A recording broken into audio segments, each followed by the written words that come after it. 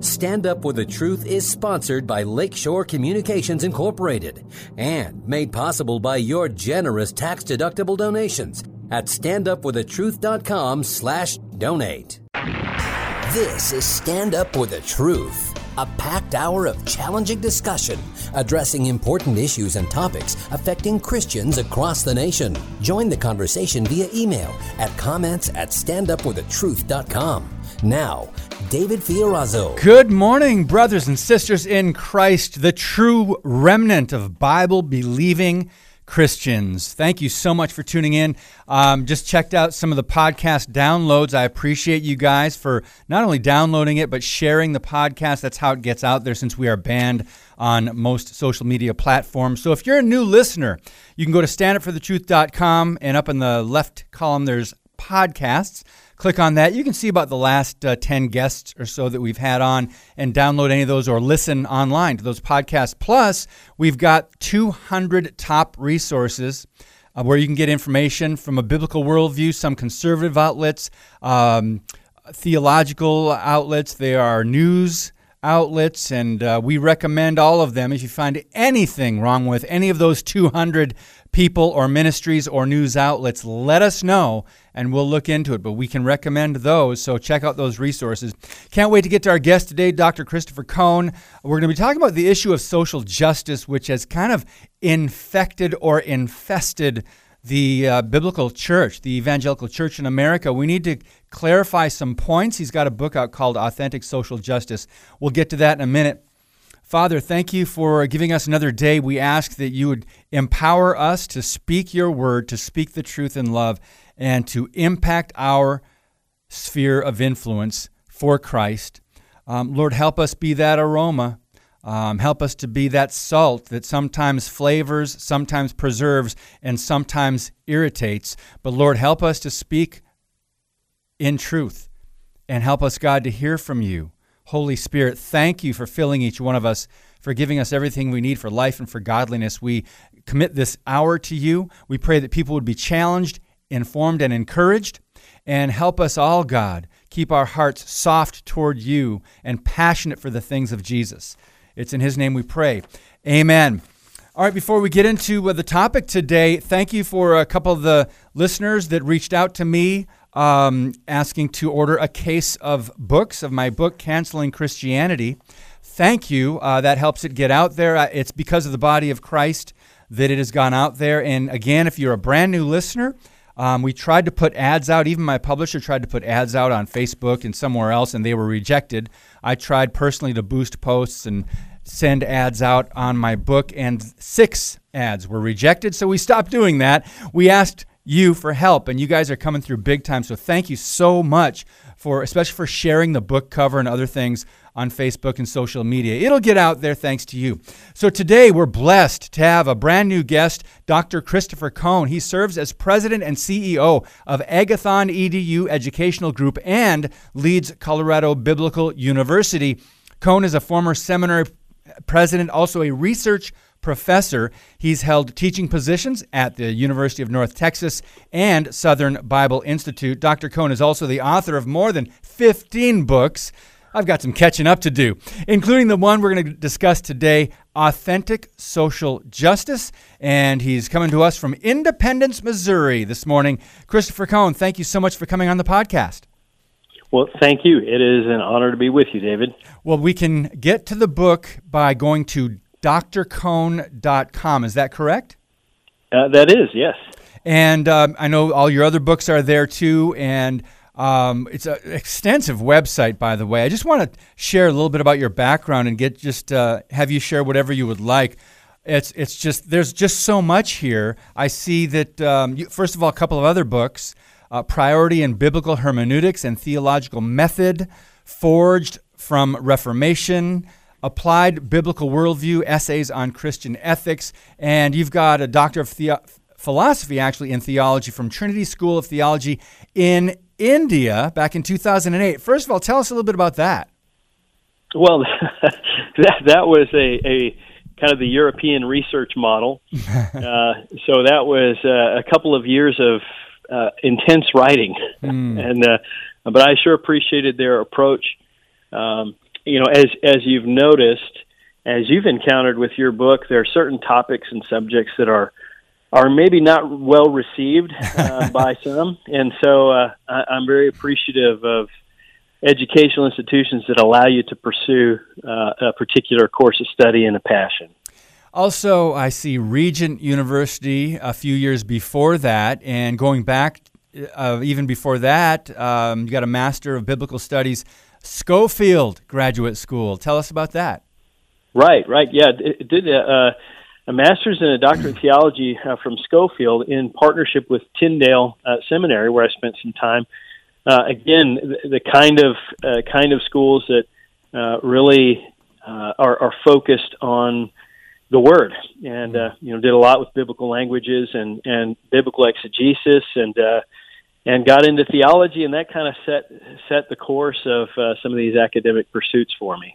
Now, even before that, and this is the last one I'll ask you about, undergraduate studies, Moody Bible Institute in the 90s. You don't even look that old, first of all, but to have all this behind you. But so you got started at Moody. I did, yeah. So Moody seemed like the right place to go because there was a young lady there that I had pretty much determined that I was going to marry, and she was there, and so was I. That was a sign from God. Yeah, if ever there was. So Kathy and I have now been married going on 29 years. Wow. Congrats. Almost 3 decades. Praise God for that. Amen. Amen. So let's talk about the topic today. And of course, what's going to come up, the social justice apostasy that has infiltrated the church. And we'll talk a little bit about racism. But let's start with the image of God and as the basics for the sanctity of human life. And one of your first talking points that you sent me about the book, Authentic Social Justice. First of all, how did God put this on your heart to write this book at that time? Well, I think similarly to kind of what you're doing, David, I've been passionate about understanding God's Word, knowing Him, seeking to walk with Him, and also seeking to demonstrate that His system has value, that it's good, that it's beneficial, and it's true, right? And so when you look at the division and the heartache and the brokenness that's around us, there are so many solutions that are proposed, but the biblical model is so simple. The idea that all humanity is created in the image of God, and from Genesis chapter 9, that's where our value comes from. That's where the sanctity of life comes from. That's where God says, if a man sheds man's blood, by man's blood shall be shed, because you're made in the image of God. And so the basis of all human rights, of all sanctity of life, of human life, is rooted in the idea that God has put His image in us in some way. We're not told exactly what that is and how, but that element of Him is in us. And so we all have value in His sight, and equal value, and that's really important. Equal, yes, equality. That's a big word. It gets confused with equity. So talk a little bit. Just keep going. Talk a little bit about that, because we know that we, human beings, mankind, we are created in the image of God, and male and female, and we just have to stop there, because even that has been attacked. The truth of God's creating the universe and all things and mankind. So, that, as you say, this is the fountainhead of all human rights. So please continue. Yeah, the idea that we are created by a designer, capital D, who imbued us with value from Him, it defines everything. And those roles and those characteristics, those elements of our identity that we have, are given to us by this designer, capital D, by the biblical God. And if we trust in the designer, then we're generally going to be able to embrace His design, and things work as they're designed. On the other hand, if we want to be liberated, if you will, if I can use that term, from the designer, we don't want to be accountable. We want to do our own thing. Then if we're consistent, we have to reject his design, which means we have to try to kind of wash his fingerprints off of us. And that's what we see in society. We got rid of God in many of the public institutions. We attempted to, and kind of the last vestiges are the most difficult to eradicate, and those are those elements of individual identity. And that I believe that's the entire controversy of gender identity, and those issues are very much related to the design, and we're moving away from the idea that we are designed, and if we're not designed, then we can pretty much self-declare and be whatever we want. So there's a lot of very sad situations with people who have really no concept of who they are, the richness of who they are, because they haven't yet met the designer. Something you said a couple minutes ago, liberated from the designer, capital D, that means God. Liberation we tend to think of as a good thing, but in this context, being liberated from the designer, I almost got chills when you put it that way, because doesn't that mean a rejection of the truth of God and the authority of Jesus Christ? Therefore, you have to almost throw out the entire biblical worldview, don't you? You do, and that's exactly correct. If you're consistent, which in philosophy, you're trying to be consistent in your worldview. You're trying to be consistent, have something that's cogent, that works, and that's not self-contradictory. And you can't really reject the designer without rejecting the entire design. Mm-hmm. And it's so interesting. I was doing some reading and encouraging some learners in the process of just evaluating George Smith, his atheism, the case against God. And he's essentially arguing that there's falsehood, there's truth, there's things that are beneficial for humanity, but he starts by saying there is no God. I have no belief in God, and he can't answer the question of where truth comes from, where falsity comes from, how anyone would determine what's good for humanity. There are so many different opinions and philosophies about what is good. Who determines which is correct? And so it's really an absurdity. It's like a swirl of self-authenticating truths that I can make all these statements, but I can't defend them or justify them with anything if I've rejected the capital D designer. Yes, and exactly. And that's why the conversation is so convoluted. Mm-hmm. And then here we come, working from the Bible, and of course, because we say that there are answers, we can be accused of judgmental or arrogance or those types of things. And so we got to be really gracious in the conversation. Yeah, I was just reading that this morning, and I think in 1 Corinthians where Paul says, what business do we have to judge the world? They need to hear the gospel. They need to be saved. They need to hear the truth, but we are to judge those inside the church. We're speaking with Dr. Christopher Cohn. He's the president and CEO of Agathon EDU Educational Group, and talking to us from Missouri this morning. Before let me jump ahead here. One of these chapters really piques my interest, and it's chapter 3, Biblical Socio-Political Foundations. If you feel like sharing some bullet points maybe from that chapter, I think our listeners would be really intrigued by that. Sure. Well, I'll start by saying that one of the challenges we have in our society is we find ourselves in arguments at the socio-political level. Yes. That's the area where we find much of the social discourse. And what I'm trying to illustrate there is that in order to have those discussions, we have to have a pretty thoroughgoing worldview. There's some foundations that have to be dealt with first. We have to deal with in every worldview, everyone has beliefs in these areas, whether they recognize them or aware of them even. But everyone has an epistemology. They have a means of arriving at truth or certainty. They trust somebody, yes, whether it's their own reason or their experience or a biblical God. They trust somebody, and everyone has an epistemology, and that leads to metaphysical conclusions, right? What's the meaning of life? What is good?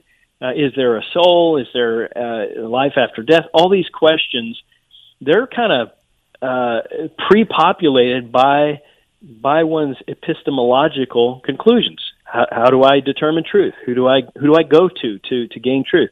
Well, of course, in the biblical model, Solomon tells us the fear of the Lord is the beginning of wisdom in Proverbs 1:7. So, as those who hold to the Bible as God's word, our epistemology starts with the biblical God.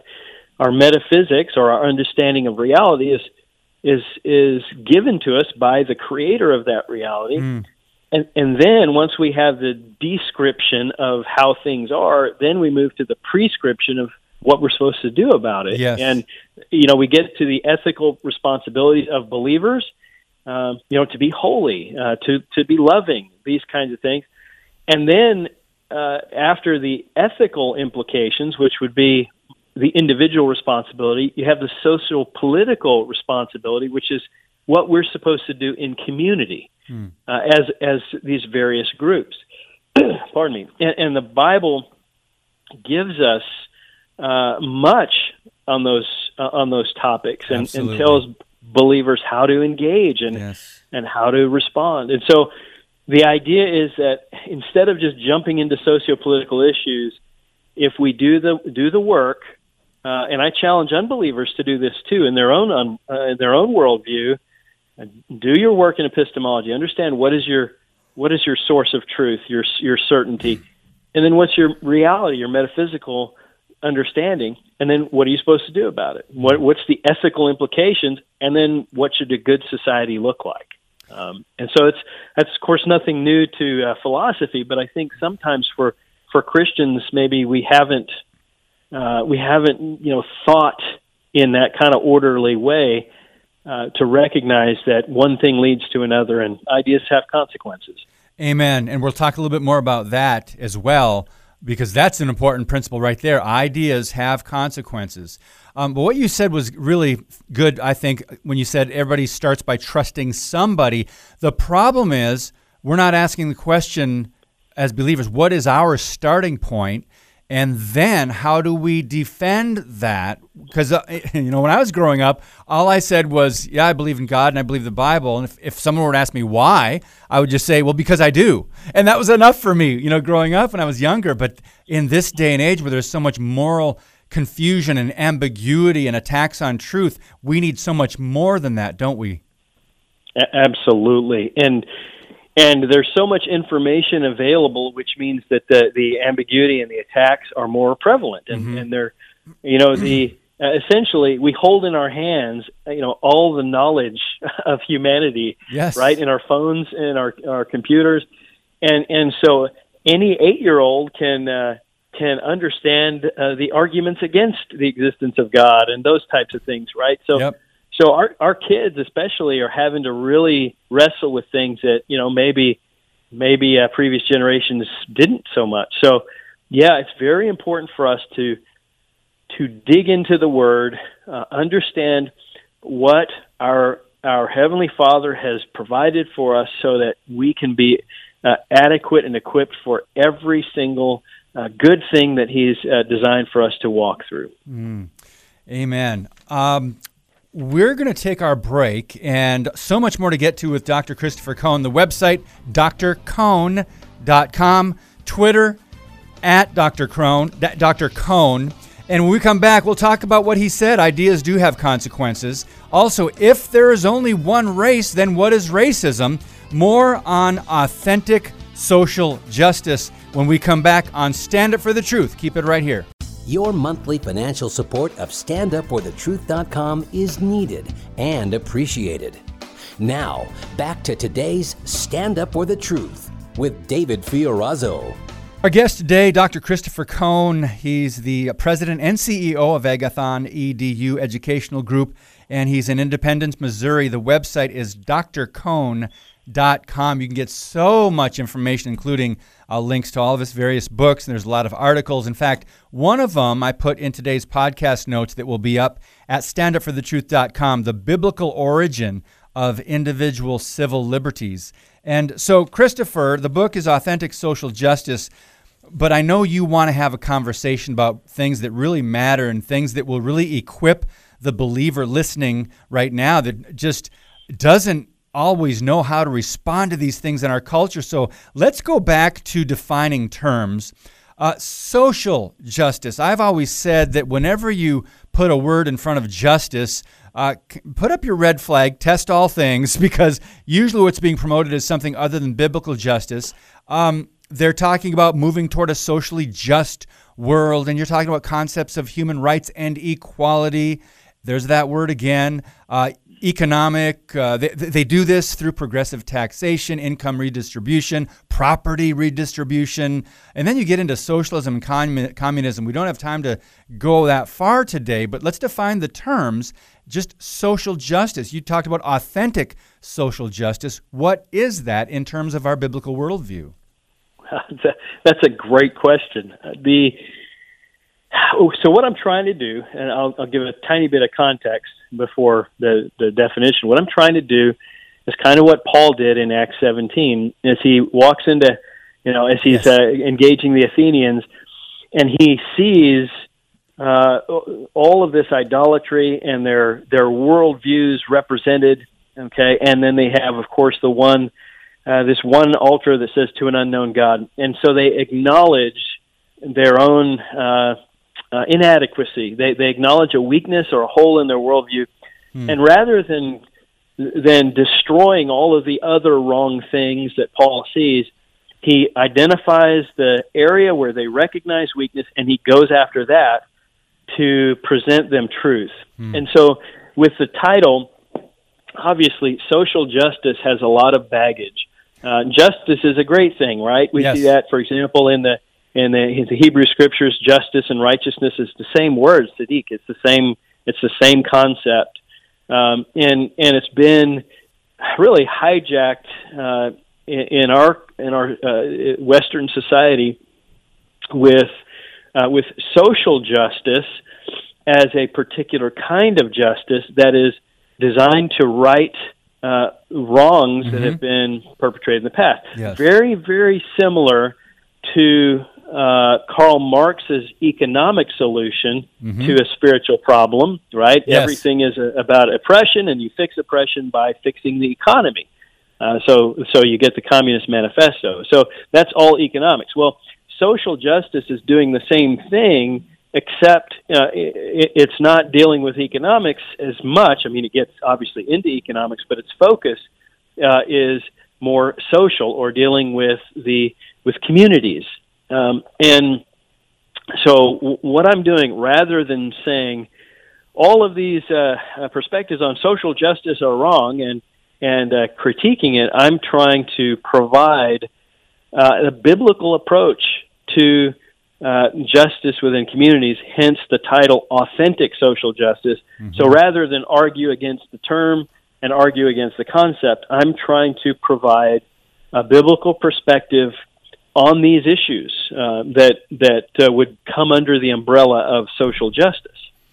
Well, the Bible teaches God is a God of justice. And I think a lot of people in the church today, our understanding stops right there, because there's so many other types of, quote, justice. And, for example, I guess we do need to touch on just the failures of socialism and look at communist dictatorships and how the people are treated.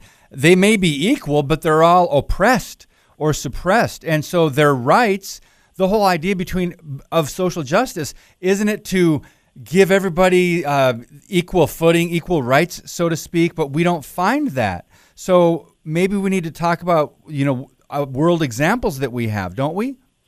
Yeah, and I think we could go back even further, but Plato provides a tremendous example in his Republic. This great philosophical work, he's trying to lay out what the perfect society looks like. And essentially, it is governed, in order to make it all work, it has to be governed by the philosopher kings, these elite who they understand what the common people just are not intelligent enough to understand. And that kind of, it sounds fantastic, and it sounds like everybody's on equal footing, but you have somebody who governs. And you have the same thing in communism. It sounds like great. Everybody is equal and has the same, essentially they put in what they can and they get out what they need. Sounds wonderful, but somebody governs it, and it's horrific bondage, and it's turned out to be that way in every single instance it's ever been applied in human history. And so, but here's the big challenge, David.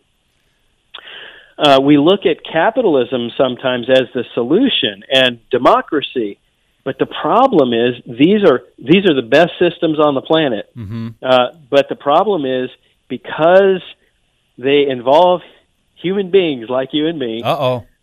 Exactly right.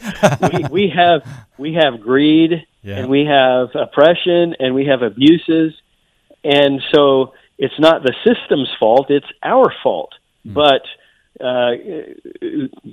folks like Plato or Karl Marx will look at the failures of the people and say, "Oh, it's a failure of the system," and then we'll put a system upon the people to try to fix the problem that is an individual, personal, spiritual problem that people are separated from God and they need His grace. Let's, because of our time constraints today, I want to jump to a very important topic, and that would be racism. The question I teased before we took that break, if there is only one race, then what is racism?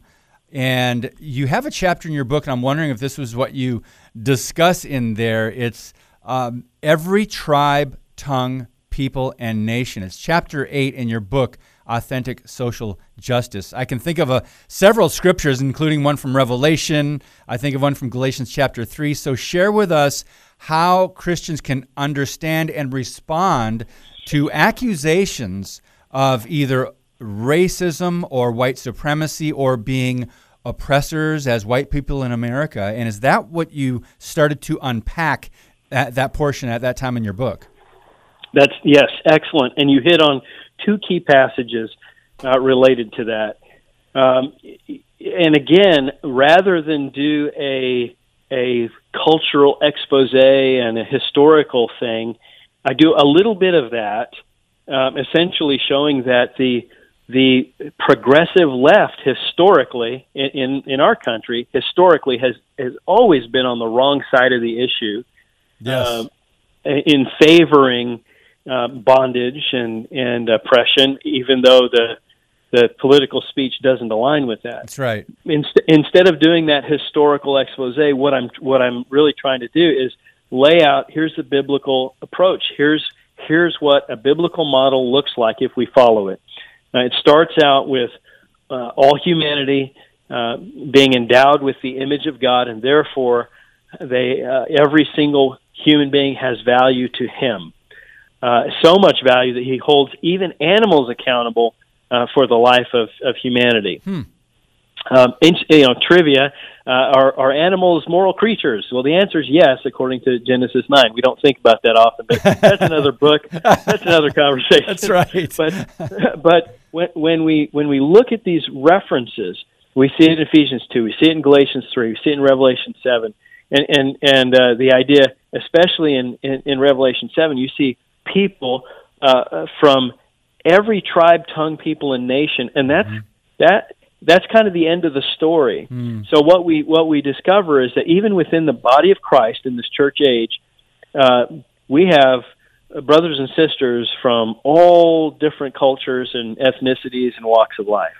And then when we look at the snapshots of the future in heaven, again, all these peoples are there, different cultures, ethnicities, and all that. And it's a beautiful thing. And so we should be right now, as biblicists, people who are trying to love and obey the biblical God, we ought to be living like that now, recognizing that every person has value. And if we're going to spend eternity together, we may as well get along here and now. That's kind of the punchline. Right. But it's a beautiful thing. And there's, biblically we see in Genesis, there's one race. There's one blood of people, and Christ's blood covered all. And so we have true unity in Christ, and we see that play out into eternity with every tribe, tongue, people, and nation represented. Yes. I'm glad you brought up unity, because we talked before we got on the air this morning about John chapter 17 and how Jesus prayed to unite us, his followers, that we may be one as he and the Father are one.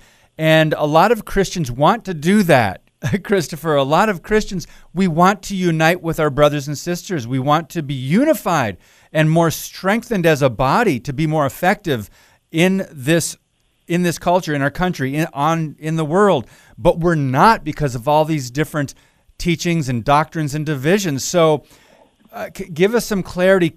How do we unite with people who are either deceived by these doctrines, these worldly philosophies, the social justice teachings and issues that may be socio-political, but obviously they're in the church? So how do we reconcile John 17 and unity with uniformity, or what's going on, for example, from the left?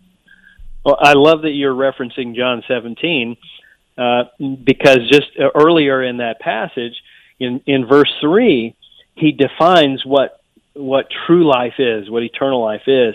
And it's essentially that people would know intimately, have this relationship with God. That's what real life is. And if we have that by belief in Jesus Christ, then we're these new creatures. We are brothers and sisters now in the body of Christ. Yes. And it all changes, right? It's all new for us. And so it doesn't matter our ethnicity, our cultural background, any of these things. And so true unity is based in the true knowledge, that direct knowledge that comes through belief in Christ of God.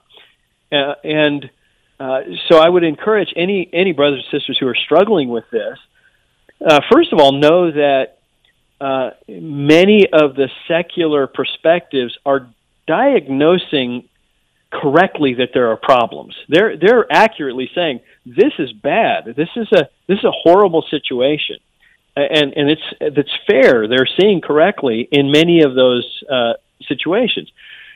The question is, how do you fix it?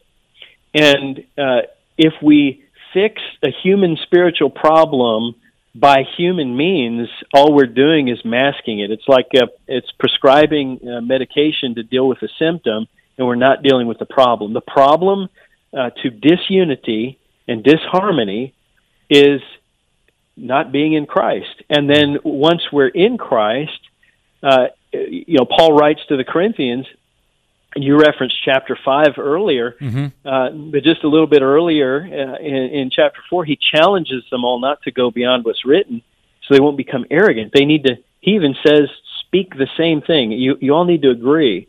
So it's possible for us as brothers and sisters to have great disagreements and disunity even within the body, but the more we align ourselves with what God has said, the more we know him, the better off we'll be. I'm glad you put it that way.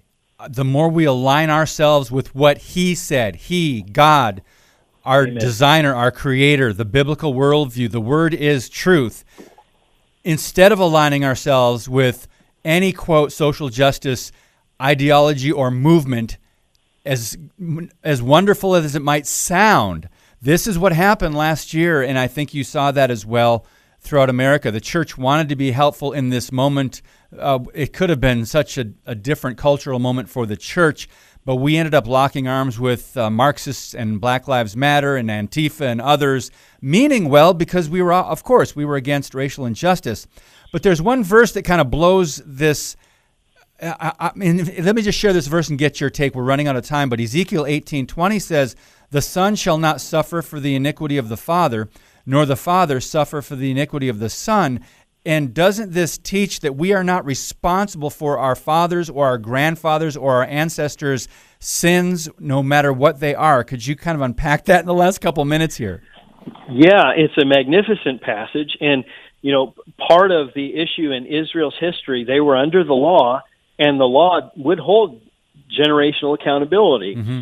And as part of the new covenant that Israel will one day see the benefits of, they're freed from that, and there's individual responsibility, individual salvation, and the principle we can apply in our own socio-political settings that each individual is held accountable. There certainly are generational consequences, yes. And because of that, we need to have compassion, kindness, gentleness, but we also need to deal with the individual spiritual problem.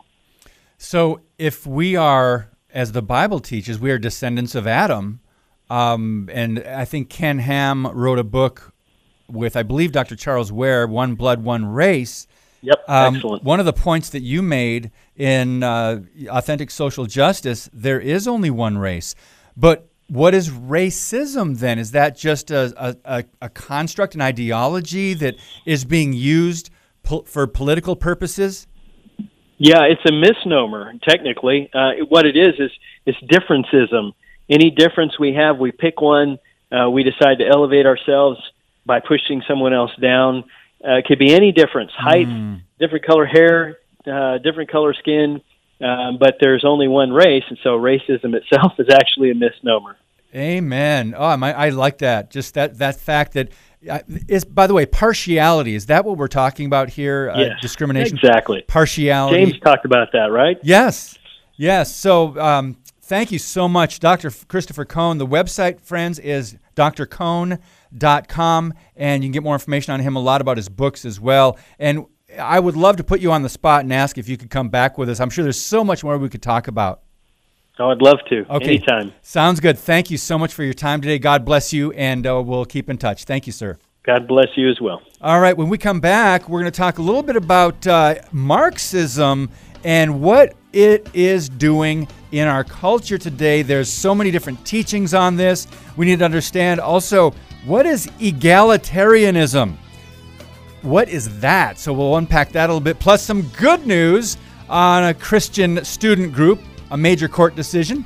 More when we come back on Stand Up for the Truth. Keep it right here. Thank you for listening and sharing today's show via standupforthetruth.com/podcast. Now, back to Stand Up for the Truth. Here's David Fiorazo. A couple more things on this topic that we were talking about, what the Bible has to say about social justice. And there's a word, egalitarianism.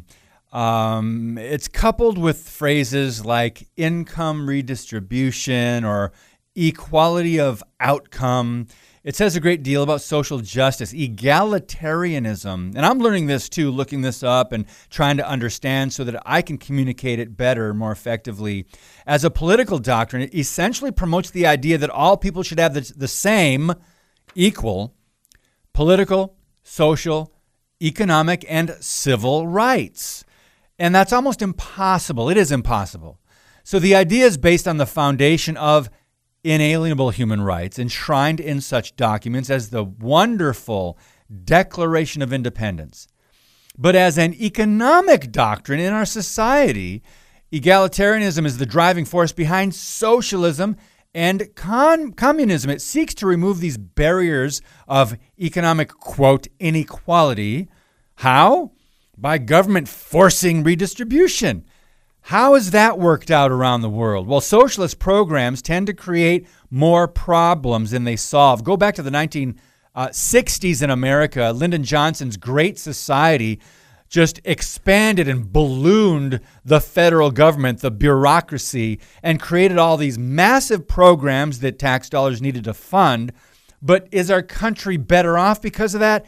Absolutely not. In fact, his programs, you can look back now in the studies, show that they hurt the black community, especially when these programs are supposed to help stomp out, poverty and all these different things. But so they create more problems than they solve. For example, welfare. Welfare uses public tax revenue to supplement the income of the underemployed or unemployed, right? Well, typically, it has the effect of recipients becoming dependent on government handouts rather than trying to work or improve their situation.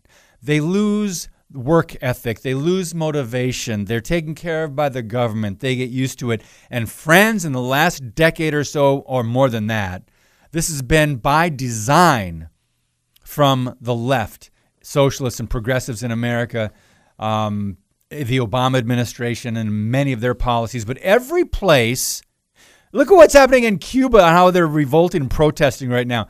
Every place where socialism or communism have been tried on a national scale, we're talking about massive failure, completely failing to remove class distinctions in society. And that's one of its stated goals, right? So again, the Bible teaches not social justice, individual responsibility, but that God is a God of justice. All his ways are just. Now, he mentions the church. Jesus, in his Olivet Discourse, he mentions the church caring for the least of these. Is that social justice? No. That's church compassion. That's charitable work that the church is to do because we have a heart for those who are in need. We have a heart for the lost, and then we have a heart for those in need, or we should if God is working in you and you are bearing fruit. But it says nothing about handing out money so people or groups can be elevated to a different place in society. Jesus never lobbied the Roman government or Caesar to do anything of the sort. He put that responsibility on individuals and the church. Compassion and charity. And true religion is to take care of the least of these. All right, I think I hammered out that point a little bit. I just wanted to clarify some things. And I really enjoyed our time with Dr. Christopher Cohn. Again, you can check him out on Twitter as well, at Dr. Cohn, and he's on Facebook, and drcohn.com. So I love Owen Strachan. I don't know if you've been following him. His brand new book is out, and man, I can't wait to get my hands on it. But it's called Wokeness or Christianity and Wokeness. Christianity and Wokeness. How the social justice movement is hijacking the gospel and the way to stop it. Owen Strachan. His last name is spelled Strachan, but I believe it's pronounced Strachan. And I have a quote from him, which I've been hanging on to for several days now, waiting for the right time to unleash it.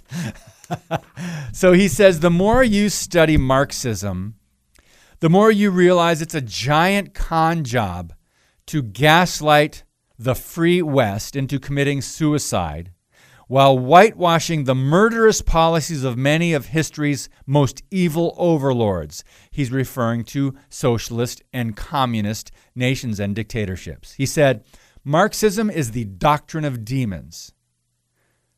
Understand, friends, stop right there. Understand what's being driven by Marxism today.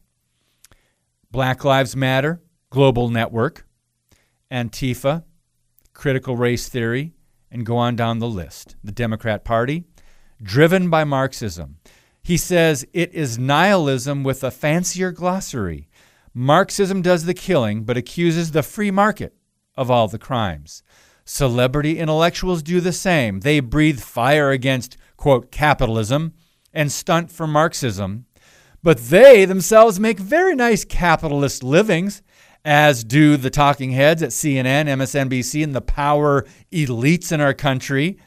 Yeah, they stunt for Marxism and, socialism, but they say Democrat socialism, which is supposed to make socialism better, right? and we fell for it. Or some people have. At least the younger generation did. Otherwise, there wouldn't be more Bernie Sanders supporters and voters than there ever.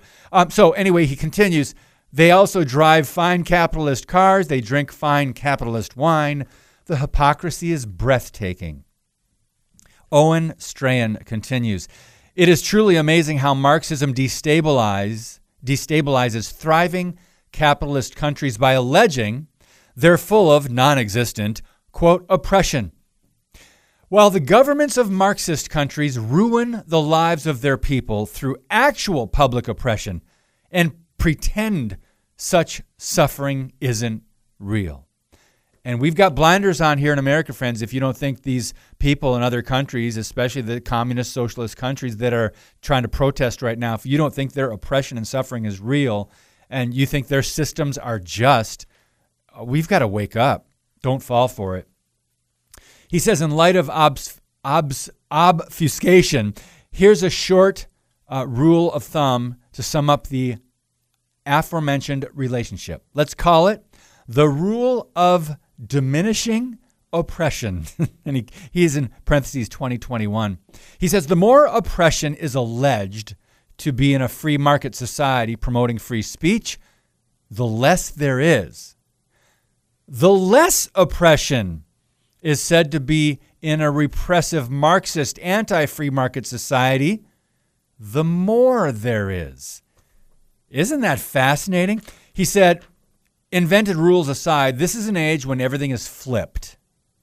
Reality is profoundly destabilized today. It is hard to think straight. We all feel that. Just thinking accurately seems to take 3 times more effort than it used to. But the church exists in part to help people do just that. Think rightly.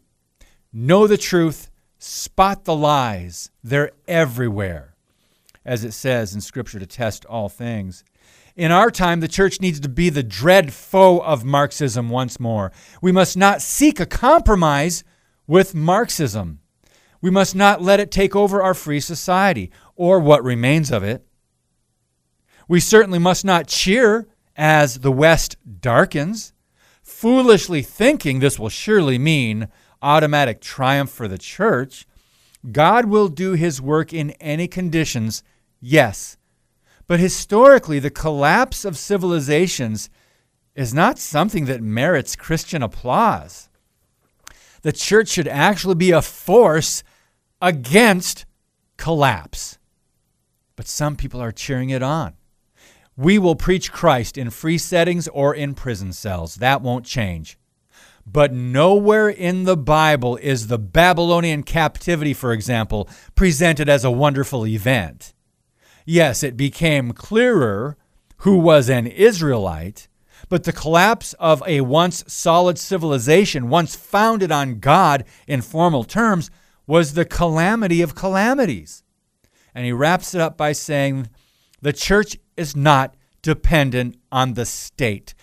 But the gospel often advances most rapidly, check this out, in free and open societies that come relatively closer to the biblical ideal for humanity. Christians today should resist Marxism at every turn and those who spew it. We should be a moral force against it. We should support freedom, liberty, and principled societies where we can. We should pray that America will not fall to its Marxist blood enemies, that this republic will not commit suicide, that the light of Christ will shine very brightly in our present darkness and in whatever darkness is to come. Owen Strachan. I think I copied that from his Facebook page, actually. It's not an article. He's just someone that I've been following over the last year or so that I found to be such a clear voice of truth. And he's young, relative to some of us. He's a young man. Anyway, God bless him, Owen Strachan. By the way, I caught this Q&A they had. Owen Strachan was there. Charlie Kirk of Turning Point USA. Eric Metaxas was there. And Vodi Bakum. My goodness, talk about a power panel. Anyway, you can get that. They met at the NRB, the National Religious Broadcasters Convention, a couple weeks ago, if you want to look that up on YouTube. And I think it was Metaxas that shared that. But wow, just so many good voices out there. Make sure you are listening to the right ones, the voices of truth that are established on the foundation of the biblical Christian worldview, Jesus Christ himself being the cornerstone. Friends, this is an hour where we cannot be silent, and this is an hour in America and in the world where we must not back down. Please, lock arms with those that you can find with this common biblical worldview. It might not be popular. You might not get the friends on social media. You might be censored. You might be called hater or intolerant. But take it as a badge of honor if you're offending the right people, meaning the left people, right? You caught that. All right, so thank you guys. And by the way, the article I didn't get a chance to get to, a Christian student group won a major court decision. A court ruled the University of Iowa violated the First Amendment's rights, but they didn't. So anyway, that was a good news. It's over at FaithWire, a good news story. An appeals court ruled that the University of Iowa discriminated against Christian student groups. So whenever these court cases come, and there's very few of them, with good news out of the university system, they're really starting to suppress even Christian groups. Talk about, quote, tolerance, right? One of their highest virtues at the university level, but they are often intolerant, most often, of the biblical Christian worldview. All right, we made it through that segment without me getting too passionate. But thank you guys. I just thought those words on this perspective of what's happening in our country and the culture, call it a culture war, call it the information war, I call it the truth war. It's on, friends. When we come back, we'll let you know who our guests are the rest of this week on Stand Up for the Truth. Stand Up for the Truth, a ministry of Lakeshore Communications Incorporated. Keep the discussion going on social media. Stand Up WI on Facebook and Twitter. Now, we wrap up today's Stand Up for the Truth. Tomorrow, you will hear from Jason Jimenez of Stand Strong Ministries. That will be live online at Q90FM.com. You can listen live, and also the podcast, we'll try to get that link to it. That it will be a rebroadcast, so there's no brand new podcast tomorrow. We've had new ones this month so far. Jan Markell, Steve Smotherman last week. Those were brand new on Wednesday. Typically, we do a rebroadcast, and that's what we'll do tomorrow. And our guest for Thursday had to reschedule, so I will be going through some news stories. There's so much that I haven't had a chance to get to. We will do that on Thursday. It's going to be a catch-up day on news and views from the biblical worldview as we tackle social and political issues, which a lot of people in the church think we should avoid. Dr. Scott Lively on Friday. He's one of the Patriot pastors. And thank you guys so much. Again, as always, we appreciate your sharing the podcast on social media. We thank you for your prayers for this ministry. And by the way, shout out to Germany and Mexico. We had people listening online from those countries this hour. So thanks. Get us out there. We love you guys. God bless you. And as always, keep speaking the truth about things that matter.